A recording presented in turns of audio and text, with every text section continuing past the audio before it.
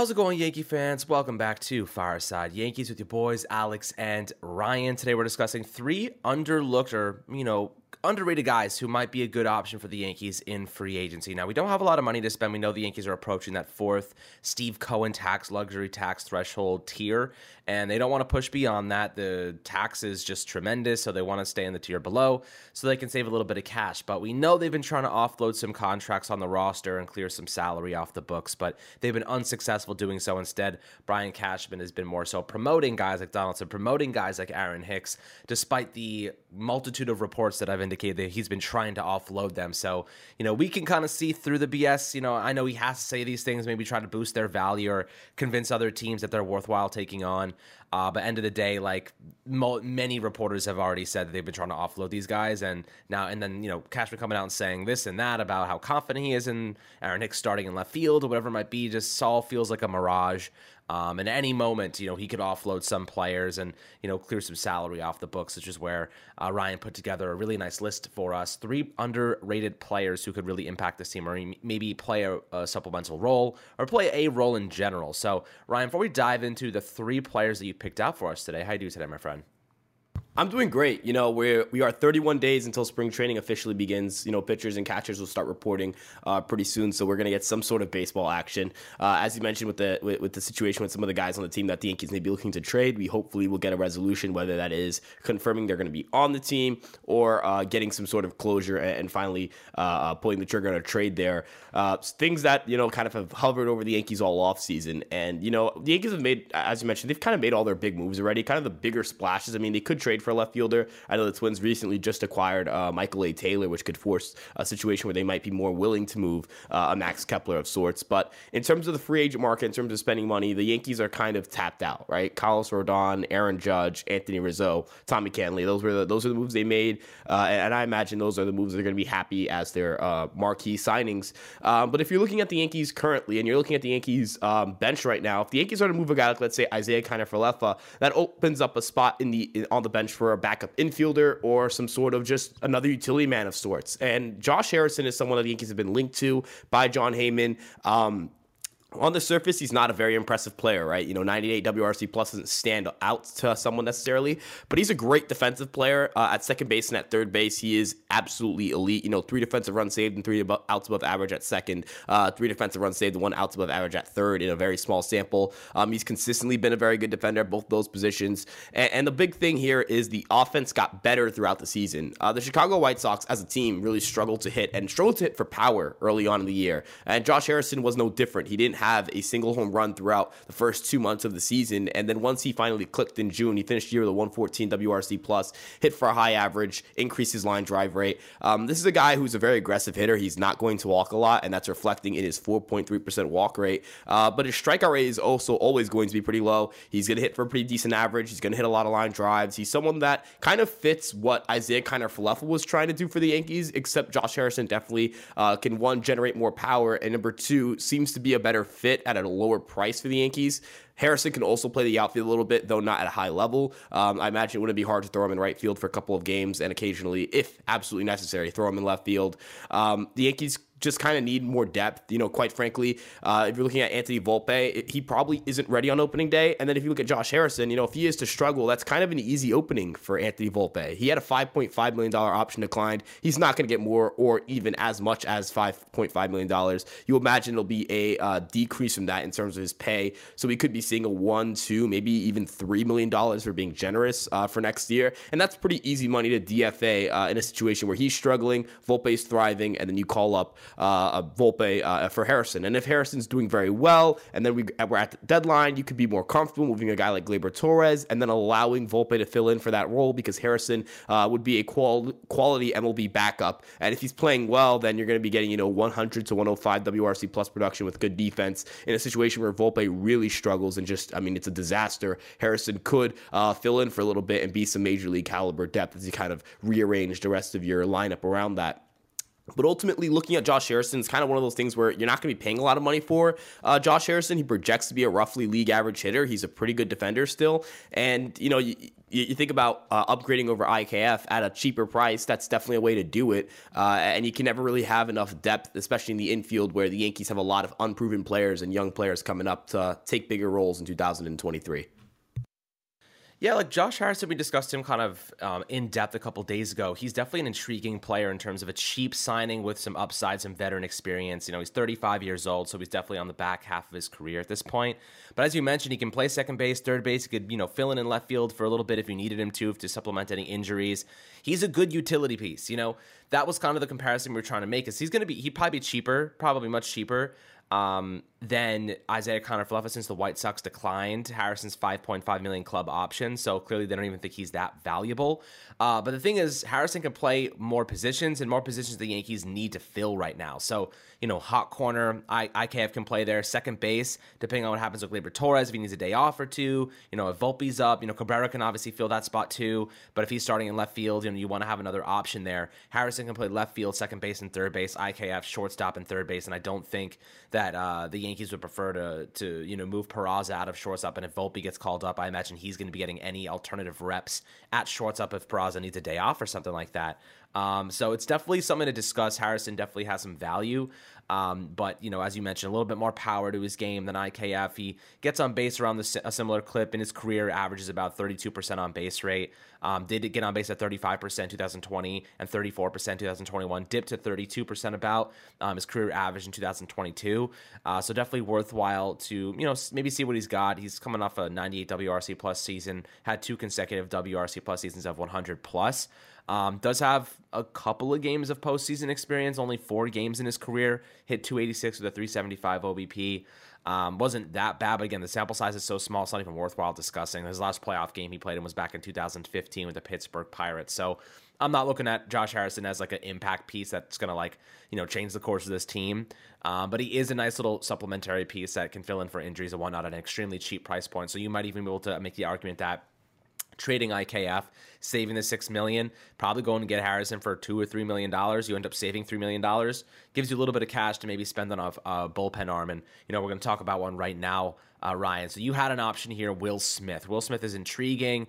Has pitched for the Houston Astros, a couple other teams, the Dodgers. This is a guy who has some decent pitch repertoire. Slider, uses it at 48.2%, four-seam fastball, 41.5%, mixes in a curveball at about 9% every now and then. So he's got a couple of pitches. We know that, Matt Blake loves his sliders in the bullpen. Maybe would have preferred a sinker, but, four-seam fastball will do.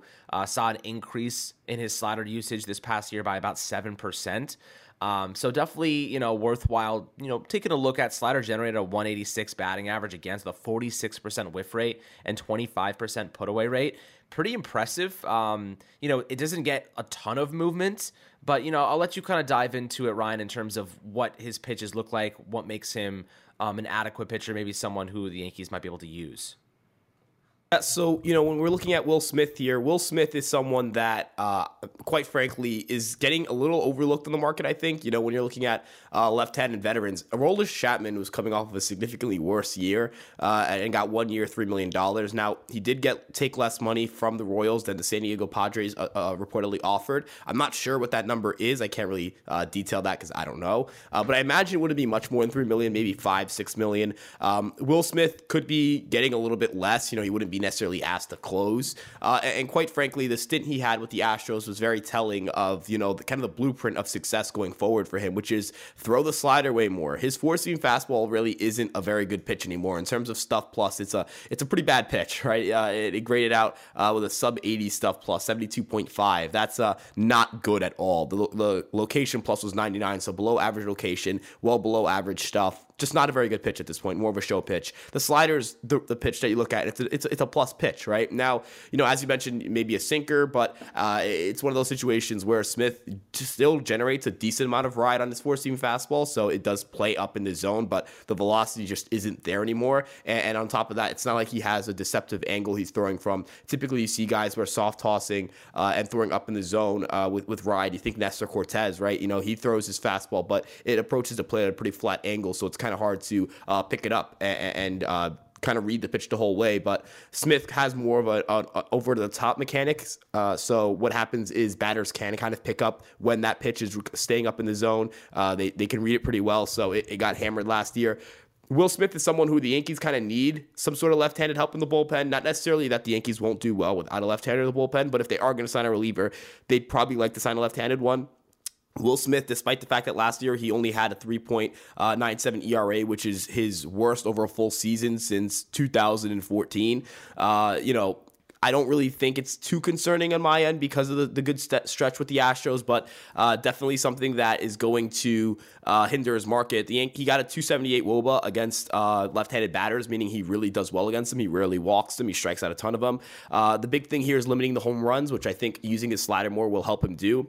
He's never really been an extreme ground ball pitcher either, so it's not like you're sacrificing anything with going from your four-seam fastball to your slider. It's not like you're giving up more ground balls or giving up fewer ground balls. You're just getting more swings and misses and, quite frankly, throwing a better pitch. So, maybe Smith is someone the Yankees can look at. Maybe Smith is someone who can kind of tap into what he was in years past, which is, one of the better relievers in baseball. If you get, 2021 Will Smith, which is an 80 ERA minus, which was a 3.44 ERA at the time, 20% better than league average production, at the back end of your bullpen, you're going to feel really good about that. And he does have some closer experience. So, I mentioned this in the article. There are some games where you're going to be depleting, Clay Holmes and Jonathan Loaizaga in the 8th and 9th inning, and then you have to go into extras. And you're in a situation where, maybe Michael King isn't available and Wandy Peralta isn't available because they pitched the day before and you're not trying to push your bullpen too hard. And Will Smith can come in and get some closer reps if need be. Kind of like how Lou Trevino is being used for the Yankees. I think that would be a decent comp for Will Smith, but not going to cost a ton. Could be one of the better left-handed relievers in the American League. And quite frankly, it's a flyer worth taking. Yeah, absolutely. I think it is definitely a flyer worth taking. Now, you have one more guy here who's underlooked, and, Edwin Rios. So, interesting player, 28 years old, can play first base, third base, more of a, infield utility guy, can play a couple positions there. Doesn't have a ton of experience. He's played under 33 games in every season of his career. So he spent the last 4 years with the Los Angeles Dodgers, played in 27 games last season. But in those 27 games, he hit 7 homers with 17 RBIs. So this is a guy that's going to strike out 30 to 40%. That's kind of where his career average lies at 32% strikeout rate. He has an 8.6% walk rate, did walk at 11.7% in 2021 against small sample size, but the guy mashes, man. I mean, if you're looking for someone who's purely going to hit home runs, maybe I don't want to say he's like a Matt Carpenter, but 7 home runs in 27 games is pretty damn impressive. A little bit younger at 28 years old. I wonder what he can offer a team on a, supplementary role, just maybe invite him to spring training, see what he's got. And he can do some stuff. Third base, played 219 innings over the course of his career and 162 at first base. He doesn't have the best numbers on the hot corner. I imagine that first base probably is more of a supplementary role. So maybe you bring him in and he can fill in for Anthony Rizzo when called on. And DJ LeMahieu doesn't have to kind of help supplement there. He can just be a third baseman and just, help stay healthy and just offer value at a position he played really well at last year. But tell me a little bit about Edwin Rios and why you think he might be a decent player for the Yankees to target. Definitely a cheap one. His home run hitting capabilities definitely stand out. Yeah, when we're talking about a guy like Edwin Rios, compared to everyone else on this list, I think the floor is the lowest here. This has kind of the most potential to be, a guy who you just sign and doesn't really do anything for you. But I also think the ceiling here is pretty high, right? He has 20 career home runs in under 300 at-bats. That's ridiculous, right? Last year he had 7 home runs and he didn't even get to 100 at-bats. He had an 86 at-bats a whole year. Quite frankly, he's a guy who's going to strike out a ton, right? He does not have great plate discipline. Career 32% strikeout rate, 34% whiff rate. That's just not good, right? But when he does make contact, when he does put bat on ball, he absolutely demolishes the baseball, right? A career 15% barrel rate, a 113.5 max exit velocity in his career, a 47% hard hit rate. He lifts the ball pretty decently. Let's be real here, right? The Yankees aren't going to be signing him to play him at a starting position. He's a corner infielder who's kind of not great in the corner infield and will probably have to slide into the outfield, just to get at bats in the lineup. But the upside here is, as you mentioned, you think Matt Carpenter, right? And it's kind of hard not to think about that when you think of that crazy home run rate. The Yankees could be adding a guy who, has a minor league option still. So if you sign him, you can, start him out in AAA, and you don't have to, you're not DFAing him or putting him on waivers to do that. You can sign him to a minor league deal. He was non-tendered, and I don't imagine that the market is going to be, $5-6 million for Edwin Rios. Quite frankly, that doesn't really make any sense based on his previous Winslow replacement. This is a guy who, coming off of 2020, looked like a genuine superstar, or not even maybe superstar, but like a really good offensive player for a Dodger team that was going to consistently be in World Series title contention. And instead he kind of fell to the wayside. And even after a good year last year, I mean, he wasn't bad at the plate. 120 WRC plus, slugged 500. The average was low, but who cares? Quite frankly, you bring him in as a good bench bat. If he's coming off the bench as like your fourth position player, kind of the last guy to make it out of spring training, and he's giving you what he gave the Dodgers last year, a little, but though you'd hope it's over a larger sample, maybe playing 200 at bats at most, maybe 200. I think that's a good number for him. And he gives you 10 to 15 home runs in that sample size and above average WRC plus. That's a bat you carry into the postseason. That's a bat you carry, and kind of deploy when need be. You think of extra inning situations. He doesn't have a situation. He's not a player that is prone to striking out a ton against lefties, or not striking out a ton, but not prone to suffering against lefties. He has pretty even splits, so this is a guy you can deploy in really any situation if you just need a home run. And I think that's valuable. I think having kind of a really high chance of getting a home run off the bench is something that many people don't really value for a team that, quite frankly, struggles to hit home runs in the postseason. If the Yankees can get a guy like Rios who can come off the bench, and you're facing a tough righty, you're thinking Christian Javier, you're thinking maybe in Framber Valdez, a tough lefty there, or Lance McCullers Jr., and you have Jose Trevino coming up in the lineup. You could put Rios in there, have Higashioka ready to come off the bench and fill in as a defensive sub, and have a really good chance to put a crooked number on the scoreboard with a ball in the seat. So Rios is someone that I think is going to be the cheapest option on this list, has the lowest floor on this list, but definitely has the highest potential in terms of just going out there and putting up some video game numbers in the home run department. Yeah, absolutely. I mean, look, taking a couple of risky flyers on players that are going to cost you absolutely nothing is never a bad move. We've seen Cashman do this routinely every single season. Bring in guys who are just going to cost you a couple bucks, see if you can get some value out of them, put them in AAA, as you said, some minor league options there. What's the harm? He has really never gotten that much of an opportunity to start, or rather be like an everyday player. And the Yankees are certainly not going to consider him one. But if the Yankees need to supplement some injuries, supplement some fatigue, and he's able to hit home runs and he's a lefty in Yankee Stadium, I don't see why the Yankees shouldn't give that type of player an opportunity. Like I said, very cheap. Why not? Unless they want to use that roster spot elsewhere on a different level or caliber of player. So we'll see how they go about this. This will be interesting, but just wanted to run through a couple of three free agents that, could offer this team some value. We're in the dead of offseason. We're trying to find some interesting things the Yankees can do. Brian Cashman did mention that they do have some lines cast, and there's some lines out and some opportunities, kind of waiting to see if they can get anything done before spring training. Now, do I think they will? I think that, if the right deal comes across his table, he won't hesitate. But for now, I don't think he's dying to make any moves unless it involves getting rid of some of the big contracts on the roster. But always happy to hear your perspectives below in the YouTube comments. Make sure to like and subscribe as always. Have a phenomenal rest of your day. We'll catch you guys on the next Fireside Yankees episode.